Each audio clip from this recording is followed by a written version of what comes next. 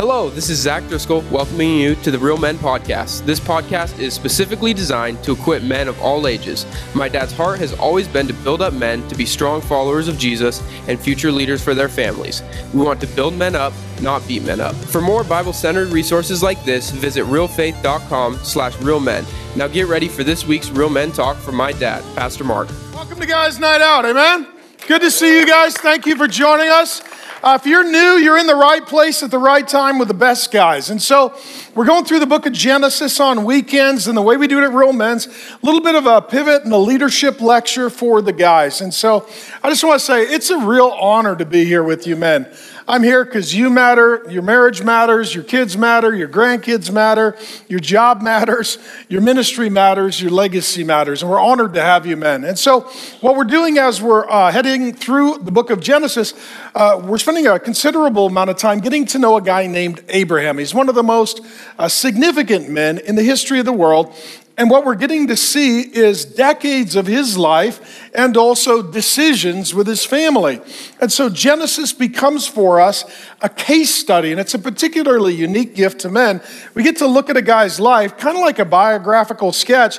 Okay, he made this decision, and then years later, these were the implications or complications, positive and negative. And then he had kids and grandkids, and how did his decisions affect them? And we're starting to think generationally and in terms of lineage and legacy. So today we're going to talk about like father, like son. And it's an old adage, this phrase, like father, like son. They could trace it back to the 1300s, and it was an Old English proverb. It first made it into writing in the 1600s, but we all know it, like father, like son. How many of you guys, you could just tell who the dad is by look at the boy, look at the dad, you're like, I know who that kid is, right? And so oftentimes we're just a lot like our dad. And sometimes that can be a good thing, sometimes that can be a bad thing. It all depends on kind of what our dad was like. And Abraham is known as the father. His name literally means father. So we're going to look at two scenes in the life of Father Abraham, and then a life scene for his son where he does the same thing as his dad. So we'll just jump right in. Genesis 12, we're going to move through the story of Abraham, 11 through 17. When Abraham was about to enter Egypt, we looked at this some weeks ago. Famine hits, they're going to Egypt. He said to Sarah, his wife, I know that you are beautiful in appearance. She's older at this point. She's probably in her 70s. And when the Egyptians see you, they will say, this is his wife. Then they will kill me, but they will let you live. So, honey, I got this really great idea. I know you love me. You'd hate to see me suffer. So how about we do this? You say you're my sister, that it may go well with me. Is it going to go well with the wife? No, you're going to join a cult leader and be part of a harem. But good news, honey, I'll be fine. What a guy. That my life may be spared for your sake. When Abraham entered Egypt, the Egyptians saw that she was very beautiful. When the princes of Pharaoh saw her, they praised her to Pharaoh, and the woman was taken into Pharaoh's house. But right before they consummate the relationship, the Lord afflicted Pharaoh and his household with plagues because of Sarah, Abraham's wife. So here's the deal. They're going into a new country, and here's what happens with Abraham.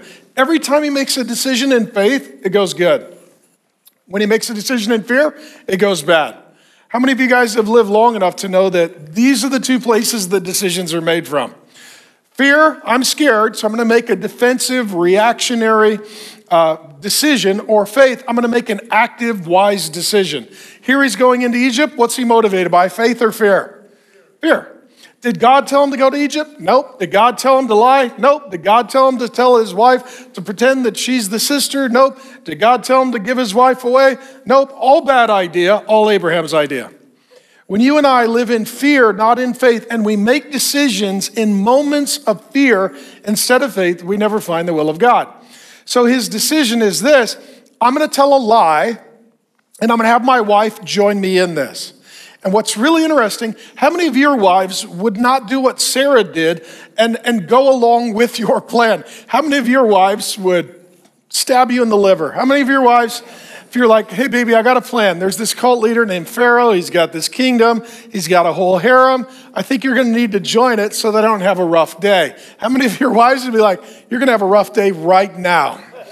Right? Don't be afraid of him. Be afraid of me. How many of you, your wives would not go along? And it's just interesting. He is a leader, but there are occasions, even as a leader, that we can make a bad decision or go a bad direction. And some of us, our wives will support us even when we're wrong. Even when we're wrong. And so Sarah's a gal. She's like, okay, that's what I'll do. I'll lie, which, she shouldn't be lying. And we're going to con this man, and I'll leave you, and I'll go become his wife and join a harem. And this is unbelievable. And God told him, you're going to have a son. The son is going to be the father of the nation of Israel. Through the nation of Israel is going to come Jesus Christ, the Son of God. So there's a lot hanging on him keeping his wife. Like, we don't get Jesus unless you actually keep your wife. So please keep your wife. And the other thing is, too, is somebody said it in our staff Bible study today. It was an adorable little teenage girl.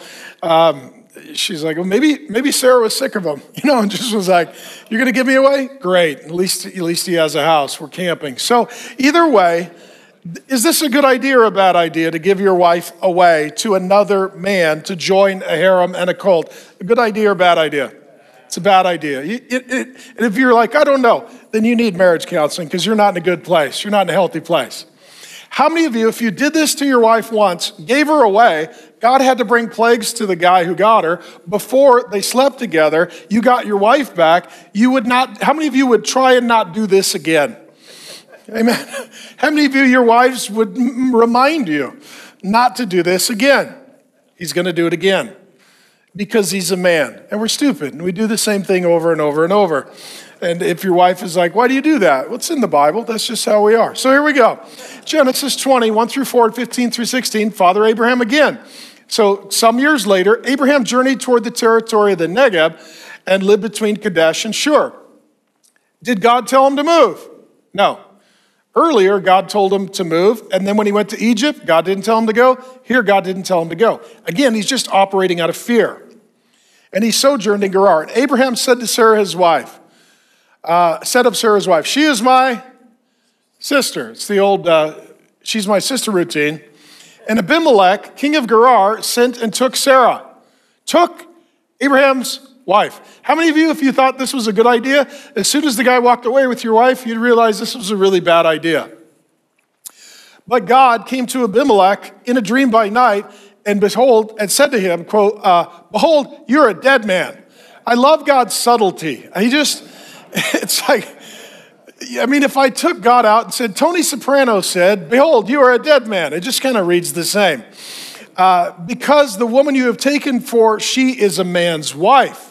Don't take a married woman. Now, Abimelech had not approached her. He hadn't slept with her yet.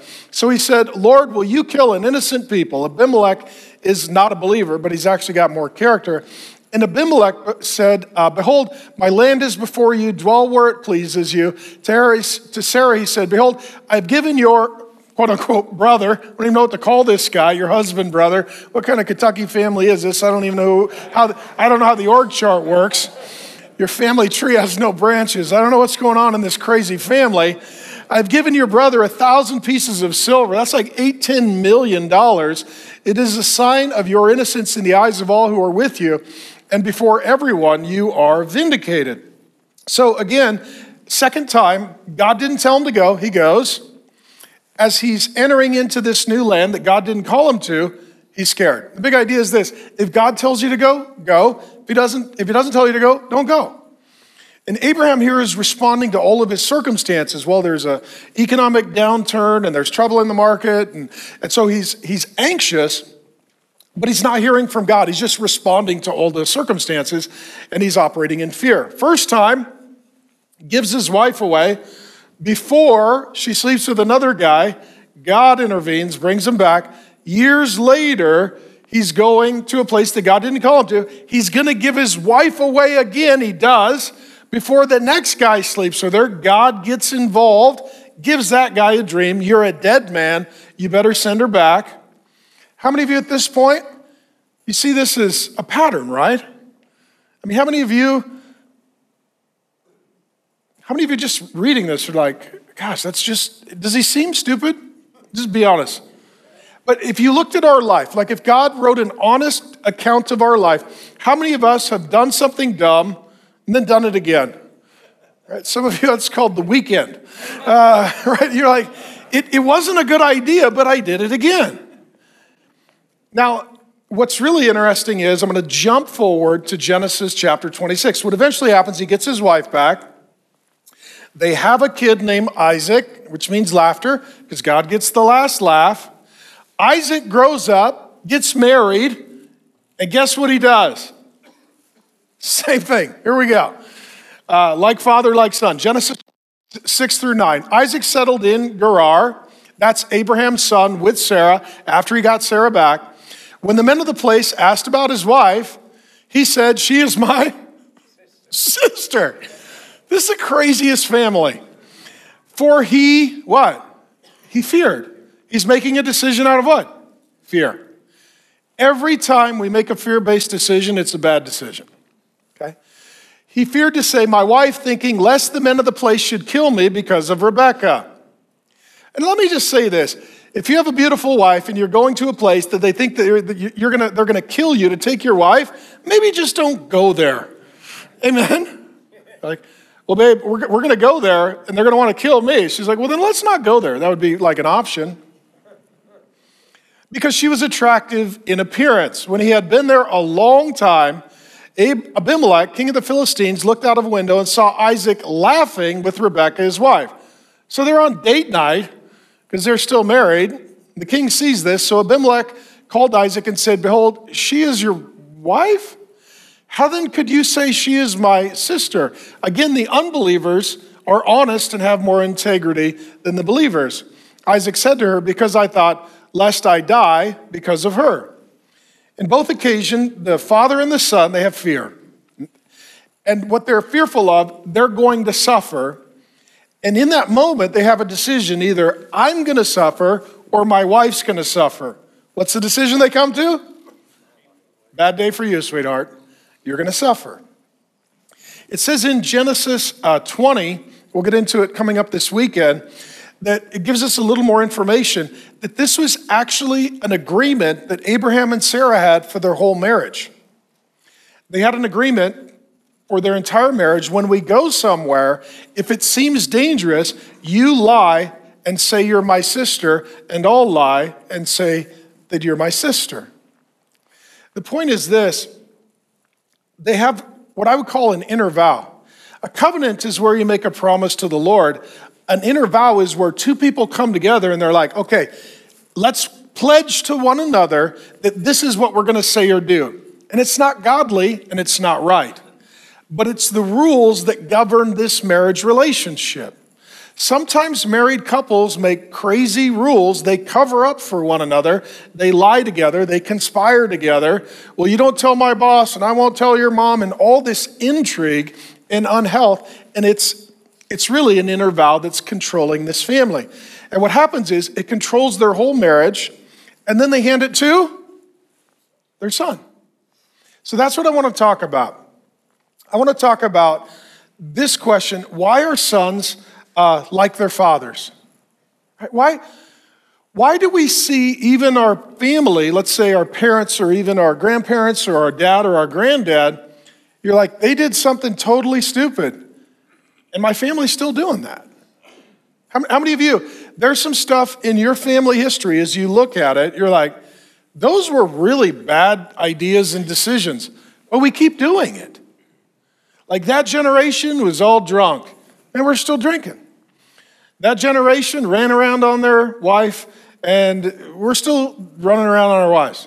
That generation was really violent with their kids, and we're still violent with their kids. I mean, those men in our family, they were just crooks and thieves and criminals and dishonest, and you couldn't trust them. And it's still going. And there are patterns that we're going to see throughout Genesis where just because a man dies doesn't mean the behavior dies. It gets passed on to the next generation. This story with Abraham and Isaac is a classic one. Here's some reasons why we're like our fathers. Genetically, we inherit a lot of who we are from our dad. This can be good. If your dad's a world-class athlete, congratulations. If your dad has some genetic weakness, you inherit that. For some of us, it's appearance. Some of you look and sound like your dad. I mean, literally look and sound like your dad. Genetically as well, it predisposes us towards some things. Some of you, genetically, your family really is more vulnerable to alcoholism. And you just need to be very careful because some people can have a drink and it's not a problem in your family. One drink, it becomes a real problem. For some of you, food, it becomes a situation. If you don't watch your diet, you have a lot of sickness and illness. Genetically, we inherit a lot from our dads. In addition, naively, when we're kids, we assume that adults know what they're doing, right? How many of you, when you were a kid, you met an adult and they tell you something, you're like, well, that must be true. Or they tell you what to do and you assume, well, then I need to do that because that's what, adults know what they're doing. And then how many of you reached a point where you became an adult and you're like, yeah, we have no idea what we're doing? One of the ways you know you've grown into adulthood, you realize that adults don't know what they're doing. When you're a little kid, if somebody's 6 foot tall and tells you to do something, you assume that's the right thing to do. So a lot of the patterns and behaviors in our life when we're growing up, we just assume as kids, like the adults are telling us the facts and they know what to do. And if they're telling us something to do, that's probably the right thing to do. If we don't get to the point of adulthood, not we're out of bitterness, that we're just sort of attacking and critiquing, but out of wisdom, we're discerning and evaluating like, okay, was that the home I grew up in? The way my dad behaved, maybe he was present, maybe he was absent. Maybe he was withdrawn, maybe he was aggressive, maybe he was loud, maybe he was quiet and passive. The environment that I grew up in, was that healthy? Was that good? Was that wise? What were the strengths? What were the weaknesses? In addition, the reason that we're like our dads, practically, when we're growing up, we just unconsciously adopt a whole bunch of things completely unaware. Right? How many of you grew up in a home where everybody was, or a lot of people were musical, like they could sing and play instruments? Any of you grew up in that home? And you tend to have the ability to sing and play instruments. You're like, well, how'd you learn that? You're like, I don't know.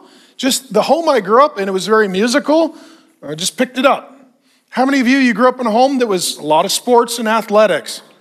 And you're a pretty good athlete. You're like, well, how'd you learn that? You're like, I don't know. Our family was just kind of jocks. That's just kind of what we did.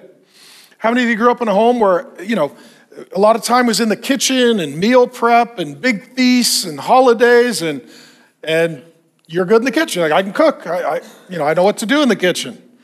You're like, how'd you figure that out? And you're like, I don't know. You grow up in an environment and you unconsciously just pick up a lot of skills, a lot of perspective, a lot of habits, and it's unconscious awareness. And if you're unconscious of it, when you get older, you just unconsciously continue it. Now that could be a really good thing or it could be a really bad thing.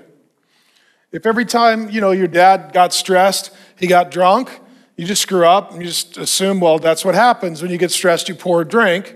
Then when you're 15, 16, you get stressed, you pour a drink. Now that becomes normal for you and you're carrying forth the bad generational behavior. If every time your dad got really stressed, he would go for a prayer walk and talk to the Lord and get time with the Holy Spirit, you're like, well, I guess that's normal. And then you do that at 15 or 16 when you're stressed. Now you're also carrying forth the generational pattern and habit. But a lot of it's unconscious. How many of you weren't even aware of all the things that you picked up unconsciously in your family till you got married, and then you're with your wife, and you're like, you just assumed your family was like every other family. And then your wife is looking at you, she's like, why do you do that? You're like, well, why do you do that? Your wife's like, you're weird. You're like, no, you're weird. Oh, you're both weird. That's welcome to marriage, right? Now you figure it out. But you don't understand how much you unconsciously pick up till you get married and you realize their family was totally different than yours. And you've got to start to evaluate the pros and the cons from your background. In addition, generationally, what happens is when you grow up in a family or a household and your parents are modeling, then there's pressure for you to do the same. And sometimes there can be generational pressure. So, for example, let's say you're in a home that has, the grandparents are involved and the parents are involved, but let's say they're not very healthy and they have some bad habits. Maybe they got some family secrets. Maybe they got some inner vows. Maybe there's some real unhealth. But then as the kid growing up, the parents pressure you to keep the family secret or to do the family way. And then the grandparents who started at all of this, they then reinforce it by putting additional pressure on the parents and on the grandchildren. So now what you've got is generations of pressure on a kid. Hey, that's the family secret. Don't tell the family secret. Hey, I know that's not very good, but hey, just, family's family. Blood's thicker than water. Don't tell anybody. Keep that to yourself. Hey, and there's some family rules and some inner vows that get established. Conversely, it could be a very positive thing. Grandma and grandpa love and serve the Lord. Mom and dad serve the Lord. So then there's this environment of encouragement for the kid to grow up and love and serve the Lord. These influences are not negative. It all depends on who is the one doing the influencing and forming. Somehow for Isaac growing up, because here's the big idea. In Genesis 12, when Abraham gave his wife away, was Isaac even born? No. In Genesis 20, when Abraham almost gave his wife away again, was Isaac even born? Nope. By Genesis 26, Isaac gives his wife away, but he wasn't there the 2 times that his dad tried. So either this was a pattern that continued in their family and he saw it happen later, or mom and dad told the story. Yeah, we had a little rule in our family. We had a little inner vow for our marriage, and that is when we travel, if your dad gets in danger, we'd lie and pretend I'm the sister. Son takes that, tells his wife, hey, in my family, we got this little rule, this coping mechanism, this inner vow, that if I ever get in trouble, we got our little secret, we tell a lie, that is that you're my sister and I give you away to another man. So the wife is like, what are you talking about? He's like, no, this is how we do it in my family. Okay, now, how many of us looking at Abraham's family, this seems crazy to you? Okay. How many of you are a dad and you're looking at it as the father of a daughter and it's very clear to you? This is a terrible idea. Here's the big idea. It doesn't seem so crazy to Isaac because this was his family and this is the way it always was. You and I, we don't have his family. We didn't grow up seeing this happen, hearing this defended, understanding this covered. So we look at it and we're like, well, this is a terrible idea. It's crazy. What are you talking about? There are things in your life and my life that are just as crazy. But we don't see them because they're part of the way we were raised. It's the family of origin. This is what we were taught since we were kids, or what was modeled to us. What was modeled to us?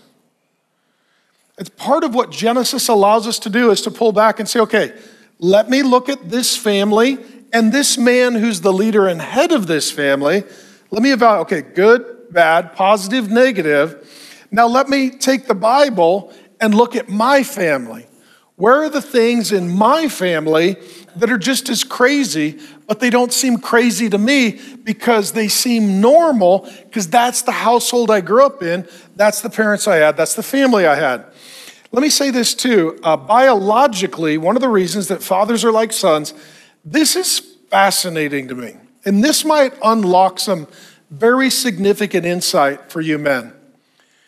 So what they say is that there can be a thing that brain scientists would call generational trauma. Now, brain science is sort of in its early stages. It's early. But for example, in the 1960s, there was a counseling center that was opened in New York for trauma. Almost all of the first clients were the grandchildren and great-grandchildren of the Holocaust. But here's the strange thing. These kids never lived in Germany. Their family that lived through the Holocaust and were Jewish, they escaped to New York, and these kids were born in America, but they show up at the counseling center for trauma because they were raised in homes where their parents and grandparents told them all the Holocaust stories. And it became generational trauma. Not that the kids were in the concentration camps, but their family was, and emotionally the concentration camp was brought to their home through storytelling.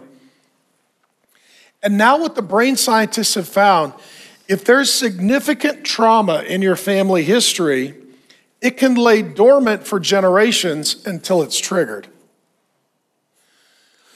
I'll give you an example. Let's say you have a family.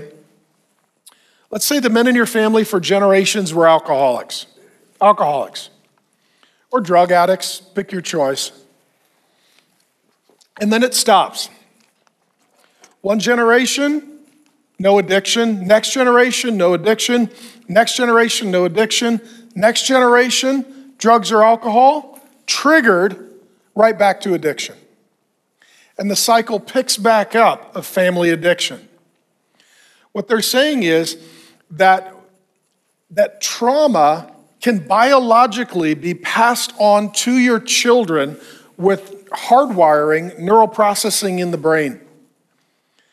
And the result is, if you grew up in an angry and violent home, maybe your kid isn't angry or violent, but there is a predisposition in the hardwiring of your grandchild to become that way. And if they're triggered, they could revert back. But this is really sort of mind-blowing because the Bible talks about blessing and cursing. It's one of the great themes of Genesis. 80 times Genesis talks about blessing. The converse is cursing. And the point is this: if the decisions we make and the experiences we have are blessings, we can be literally seeing God neurologically hardwire generations for blessing and wisdom. If we're cursing our families, we could be neurologically hardwiring our children and grandchildren to be cursed and broken for generations.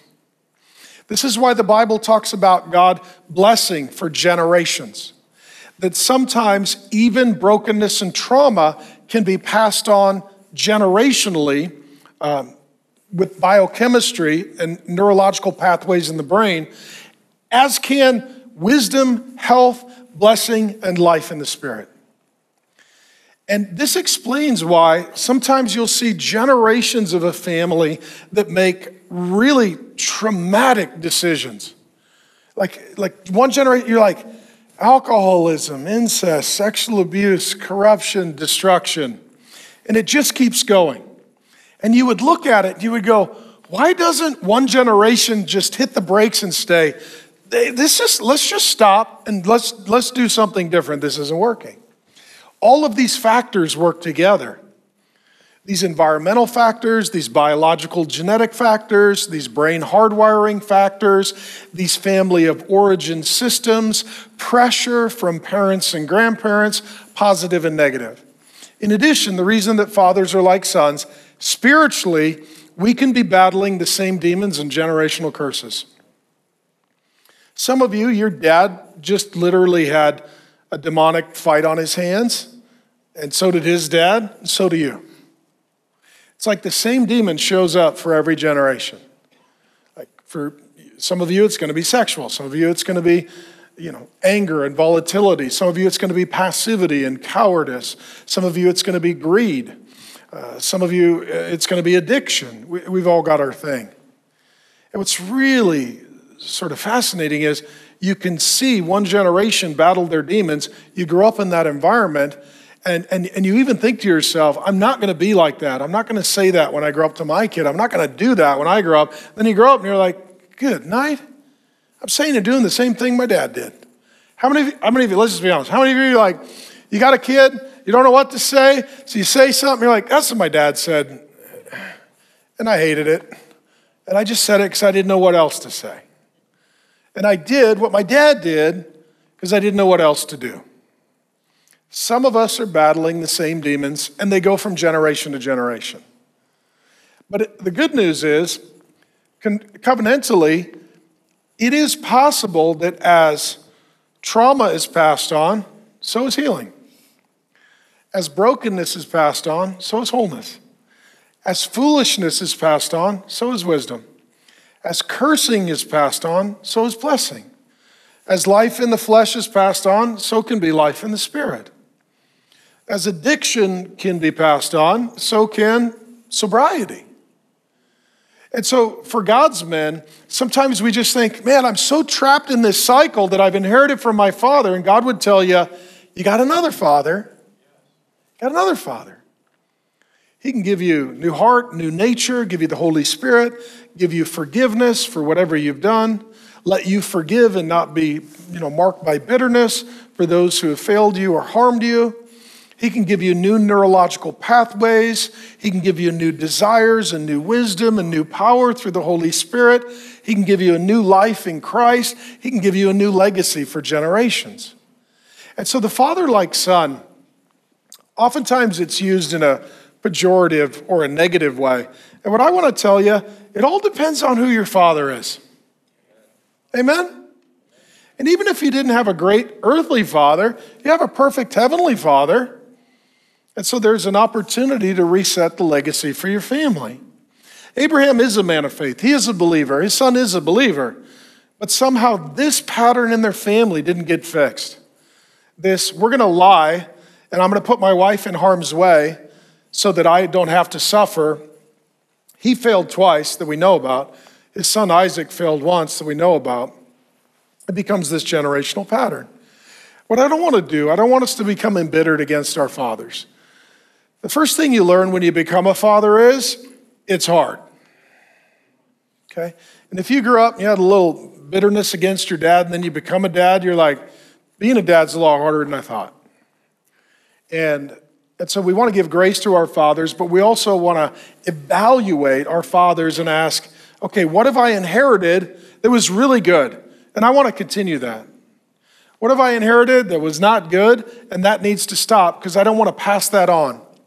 And if there's patterns and habits in our family for generations, as there was for Abraham, the question is, okay, where does this stop? And where do we reset and do some things differently? So this will be the discussion questions and time for prayer. Number one, what are some good things you picked up from your dad? Good things. Like my dad, he's going to be here in a few weeks. I look forward to you meeting him if you haven't. My dad, growing up, he worked. My dad worked. He hung sheetrock till he broke his back to feed 5 kids. I appreciate the work ethic of my dad. My dad would not steal money. My dad would not have any way of getting money that was not integrous. I appreciate the work ethic of my dad. What are some good things you picked up from your dad? Okay. What are some not so good things you picked up from your dad? You're like, yeah, that's kind of been my family for a while, and by God's grace, I don't want to hand that off to my kids or grandkids. And then lastly, how can we pray for you? And so again, guys, the goal is not bitterness. The goal is clarity, wisdom, discernment. This is a gift. I need to receive this. This was not a gift. I need to set this aside because I don't want to pass it on. And let me say, the younger you are and the quicker you get a sense of reality and can move toward a healthy future, the better your life will be and the better the life of your children and grandchildren will be. It's never too late to start.